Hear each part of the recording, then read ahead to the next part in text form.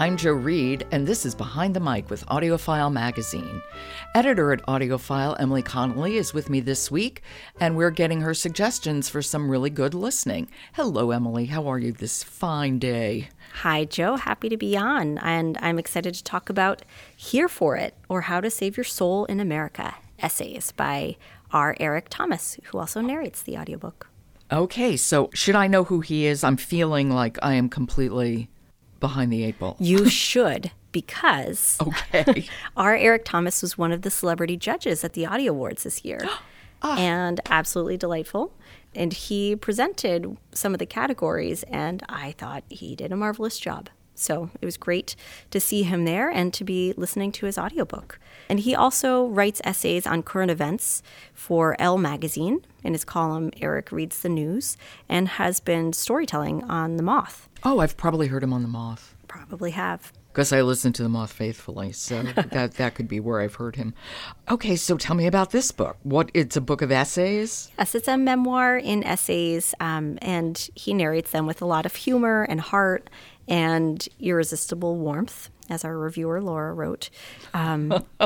So he really speaks on the complexities of intersecting identities.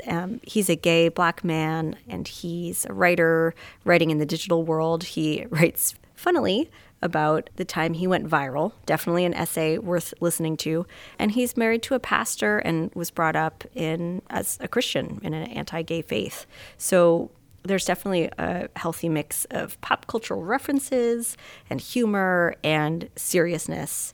He's definitely speaking of our times and his place in them. My God, it sounds very layered. Yes, lots of layers.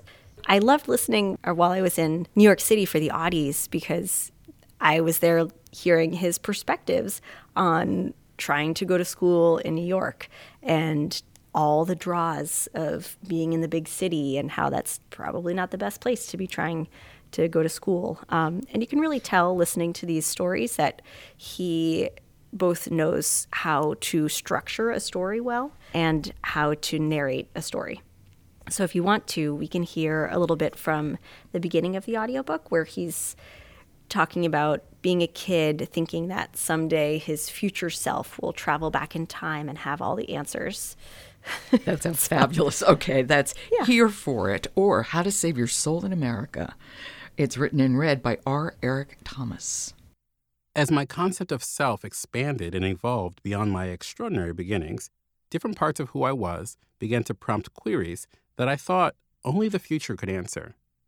I had this idea that the challenges I suddenly encountered, my Blackness or my gayness or my Christianness or my Americanness and their intersections, would somehow get uncomplicated through the magic of time, like a movie montage. Spoiler alert, they did not. But I would think about the supposed perfection of the future constantly. I'd be sitting in my childhood bedroom or my college dorm or my first apartment, just staring at the door like, any minute now, in the future, they're going to invent time travel, and some well-dressed old Black man with no wrinkles is going to come bursting through and give me the answers to this take-home quiz or whatever. Sometimes my questions were existential, sometimes they were AP statistical. The basic concern was always the same. Am I really here for this? Oh, God, I love that line, supposed perfection of the future. Mm-hmm. Oh, do you remember when you thought that? Yeah, just thinking, like, what is it going to be like? And, never turns out quite the way you think. Of course.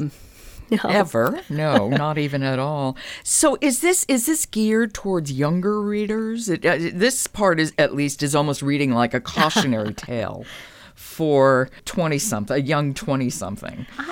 I'm not sure. I mean, it's a memoir. I think it probably speaks to somebody who's similar age to him, going through a lot of the same things.